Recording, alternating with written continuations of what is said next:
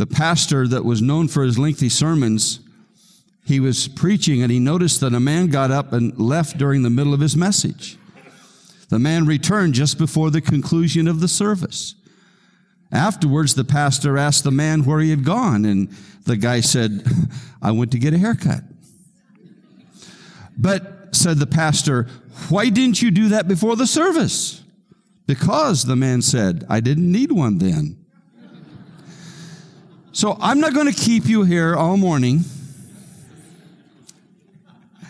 but I want to share with you some thoughts about your kingdom come, your will be done. You see, today when we use the word kingdom, most of the time we talk about a geographical location. The kingdom of Nepal, the United Kingdom of England, the Magic Kingdom. And we can Google and go and look online, and we see numerous kingdoms that are identified. But the Greek word for kingdom puts the emphasis on the rule or reign of the king rather than on a place. And what I'm trying to thread through here this morning is this. Whether you realize it or not, or understand it or not, the kingdom of God is here. And that is going to maybe cross-grain some of your theology, but stay with me this morning, and I believe that I can bring you into this understanding because we live in a dynamic tension, and I'll share about that in just a little bit. But isn't it interesting that when Jesus finally identified himself as the Messiah, he didn't say, the kingdom of God is over 2,000 years away. See, that would have had no effect. That would have made no difference. But when you turn to Matthew chapter 3, John begins his message. In fact, it's the first message that he's sharing. He says, repent, for the kingdom of heaven is near. Matthew chapter 4, Jesus follows that with his first message, and the message is this: repent, for the kingdom of heaven is near. And the reason that they emphasized that was because what they was trying to tell the people of that day was there is a sense of relevancy and urgency. And some of you that are sitting here, you've heard your great-grandparents and your grandparents and your parents say for years and years and years, Jesus is coming soon, Jesus is coming soon. And you've heard it so much that it almost becomes da-da-da-da-da-da-da, yada-da-yada-da-ya. And it's lost of effectiveness. I'm standing here this morning and saying to you, Jesus is coming soon. And I'm saying to you this morning that you and I are living in the kingdom of God. And I'll explain why you may be a little puzzled by that statement. But we are living in the kingdom of God, and what we do, we must do quickly. You see, I'm just being transparent with you today. When I left on sabbatical, I left not liking programs and not liking people. So, Pastor Don, you've hurt my feelings. See, Jesus never said I had to like you. He said I have to love you. But here's why. Here was what was taking place. Because of where we are in light of history, and because of the closeness of the coming of Jesus, and because that we know that every day someone is dying, someone is in an accident, some crime is being committed, some violent act is being played out, what are we doing as a church to make a difference? And if all that I hear is, Pastor Don, help me this, help me that, help me the other, this, if that becomes overbalanced, then there's part of me that gets tired of hearing that. And there's a part of me that says, I want to hear, I was over here and talked to this person, they came to Jesus. I was sitting with this person, laid hands on them, they were healed. I was over here praying and for years, but now this marriage is restored. Those are some things that I was wanting to hear, and I haven't been hearing that. And it just became weary and tired. And when I came back from sabbatical, I look forward to coming back to ministry, but I didn't look forward to coming back to people. Now figure that one out. How do you do ministry without people? And I'm not here to hurt your feelings. I'm being transparent with you. Because I think one of the things that happened in sabbatical was God helped me to reprioritize some things in my life. He helped me to see the relevance and the urgency of the day in which we live. And some of that has changed in some of the processing and some of the delegating and some things that's happened within ministry. But this is where we are. You see, God has always been a king, and there will always be a kingdom. Now, it will look different, and that's why the word kingdom is a metaphor.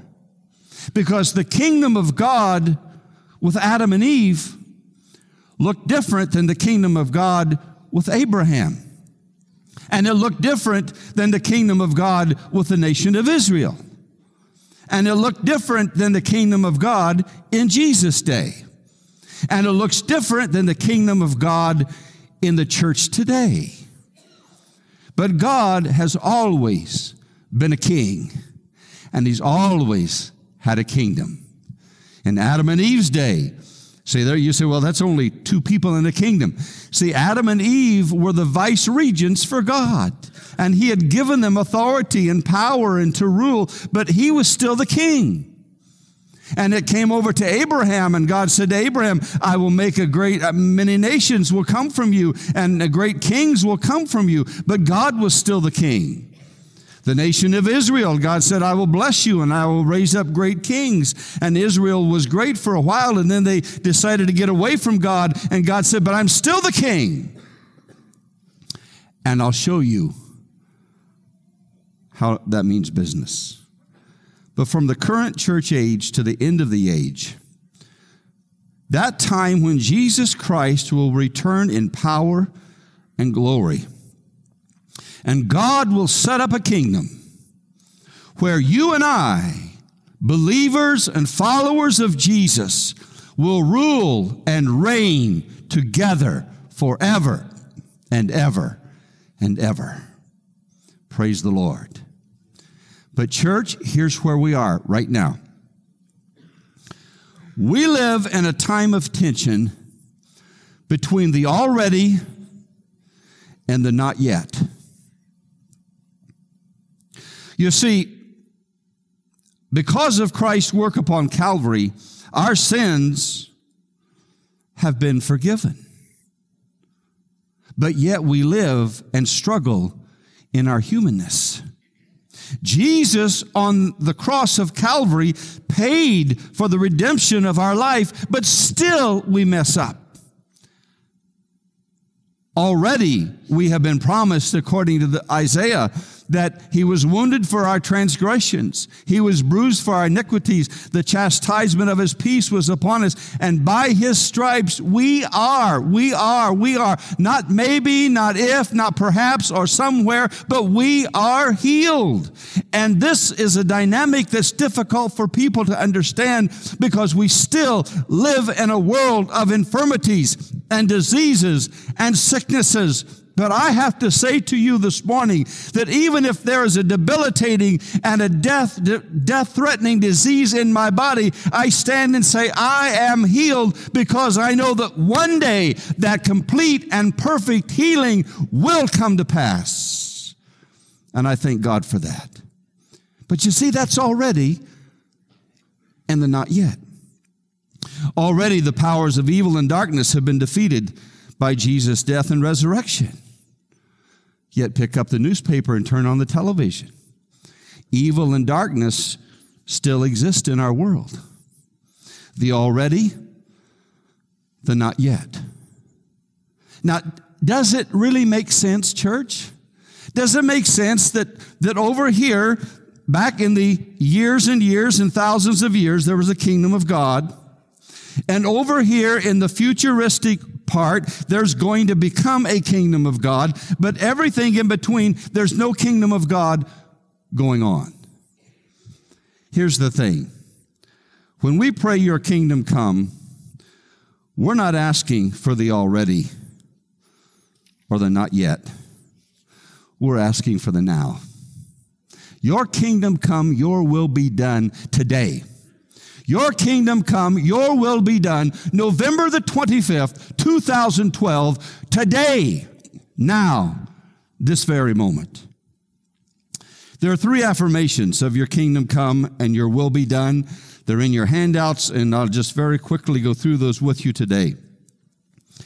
When we say, Our Father which art in heaven, we could call that adoration. We're giving praise and adoration and worship to God. When we say, Thy kingdom come, Thy will be done, that is an affirmation. And this is what that looks like. When we pray, Your kingdom come, Your will be done, we are affirming our desire to follow Jesus' example.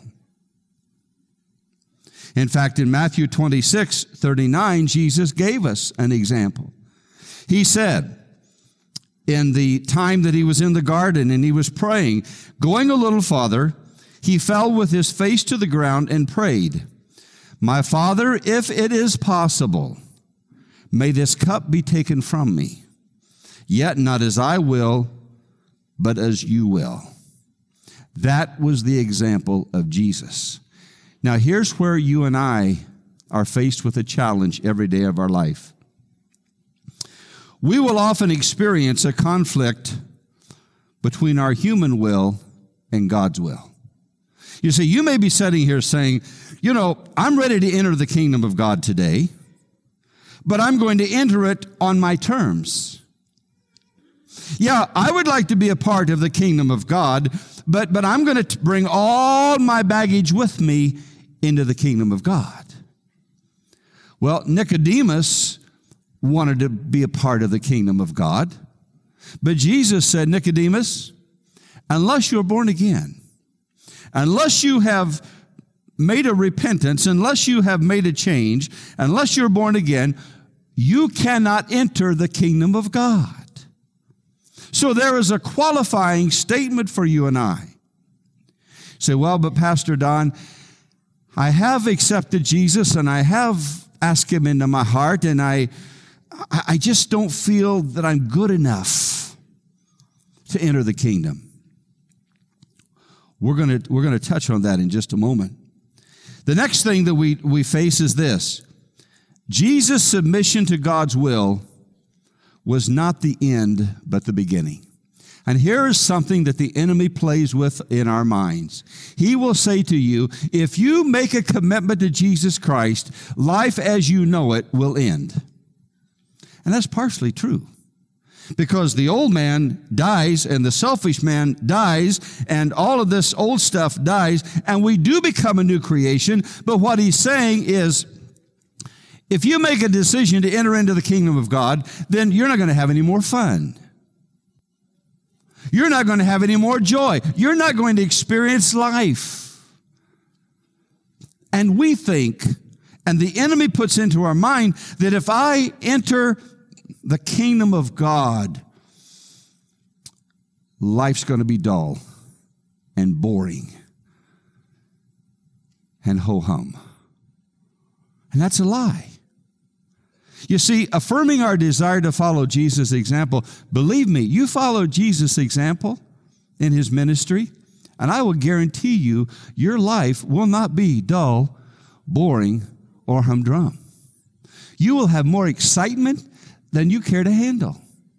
You'll have more fun than you care to handle. I remember just the years that I've been here, and this has been a part of, again, it's my personality. But I remember, and I see Jeff Newber sitting down here. Jeff, I remember sitting there on occasions with a bowl of peanuts and some chips and some drinks. And Jeff and I just going head to head playing dominoes. And there'd be others around the table. But what a night that was. Just laughing and joking and kidding. And it was so relaxing and so entertaining and such a relief just to come together and play dominoes. And I still enjoy interacting and being a part. I still, on occasion, John Hamilton and Joel Schreiber, these young guys, they get me out on this racquetball court. And they say, we understand, you're older, and we understand you're a little more fragile. And it's like when I get a point on them, or I win a game, I just break out. It is joy unspeakable and full of glory. I just start singing. You see, there's nothing that says when we enter the kingdom of God, life is going to be dull. But what it says when we pray this, it says, I'm affirming to follow Jesus' example. Secondly, it says that we are affirming our trust in God to answer our prayers. When Jesus was walking by the pool of Bethesda, and you know the story of the man that had been there for 38 years, and every time the waters were troubled, everybody jumped in ahead of him, and he couldn't make it. And Jesus came up one day, and he says, do you want to be well? See, and that's a valid question. There are some people, and probably some people in this sanctuary, that doesn't want anything to change in their life. They're grumpy and they're proud of it. They're miserable and they're happy. I mean, it's difficult to understand, but there's some people in a life like that. They just glad to be living in the land of gloom and doom. So Jesus asked a valid question: do you want to be well? Or my question to us today is this: do you want to change? Do you want to be different? Do you want to experience life in its fullness? And when the man said, yes, I want to be well, Jesus said, well, pick up your mat and take a hike. Pick up your mat and walk. Get out of here. Go. But then when he comes back later in the 14th and 15th verse, Jesus encountered this man again. He says, see, you are well again. Then he says, stop sinning or something worse may happen to you. The man went away and told the Jews that it was Jesus who had made him well. See, we affirm our trust in God to answer our prayers. So when you pray, your kingdom come, your will be done, basically what you're saying is, God, I believe that you're going to answer every one of my prayers. Even though it may be yes, it may be no, or it may be not now. But God will answer every one of your prayers. However, God will only grant our request when they're in accordance with His will. And understanding the will of God is a whole nother message, but it's important in this. Number 3, affirming our confidence for future plans. We look to the future now. We've talked about past kingdoms. We've talked about the present kingdom. We look into the future in Revelation chapter 11, verse 15. The seventh angel sounded his trumpet, and there was loud voices in heaven, which said, the kingdom of the world has become the kingdom of our Lord and of His Christ, and He will reign forever and ever. But here's the thing. We prepare for the future kingdom by living in the present kingdom. See, I don't mind telling you that it doesn't work this way, in that I can just kind of twiddly-dee, twiddly-dum in this life, in this kingdom, but when the eternal kingdom comes, then I can expect God to put me in a place where I'm going to rule and I'm going to reign and on and on and on. No. It doesn't work that way. You prepare for your future kingdom by living in the kingdom today, in the kingdom of God. You see, life is filled with a random sequence of events that appear to lack any overall plan or purpose. But God knows. God knows. And I can tell you this. In Palm Springs, California, at Southwest Community Church, Barbara and I saw the kingdom of God in action. In Seattle, Washington, At Bethany Assembly of God Church, we saw the kingdom of God in action. In Boston, Massachusetts, in a hotel ballroom, with an Asian pastor and a 95% Asian young professional congregation, we saw the kingdom of God in action. And certainly the highlight of our sabbatical was when we got a call from a pastor from the church that Barbara and I had pastored 29 years ago. We entered that church as a pastor. That was only our second church. In that 2 years plus that we were there, God had given us a vision. We had went through a capital campaign. We had blueprints ready, made up for the new facilities, the new sanctuary. However, we were still young and really not quite learned about the things of church and people. And we hit an opposition. We hit a wall. We went, for lack of a better term, we hit a power struggle. And I won't go into all of the details, but we resigned that church. We went on to take another church and another church prior to us coming here. The three pastors that followed us in that church found the same opposition, the same power struggle, only it began to grow worse and worse and worse. Lies were told, accusations were made, threats were made, bodily harm with threats of bodily harm were made. And these three pastors, because they had been there longer than we were, basically literally went through hell on earth in what was called the church. While we were on vacation in May, we got notified by the pastor who is there now. They had been through 2 years of sorting this junk out. They had went through a mediation process, a teaching and training process, and in that process, a third of the congregation left, which in their case was good. But the people that remained in that congregation said, something's not right. Something's not settled in our spirit because we've had a history of this. Every pastor that's come to us we've given him fits and problems and heartaches and sorrows for his family. Something's got to change. So they took out a full-page ad in the newspaper. And they apologized to their community and they repented on behalf of their acts toward the leadership of their church. They then invited us 4 pastors back for a reconciliation weekend. We came back together on that Friday, Saturday, and Sunday. We had supper with the congregation of the church.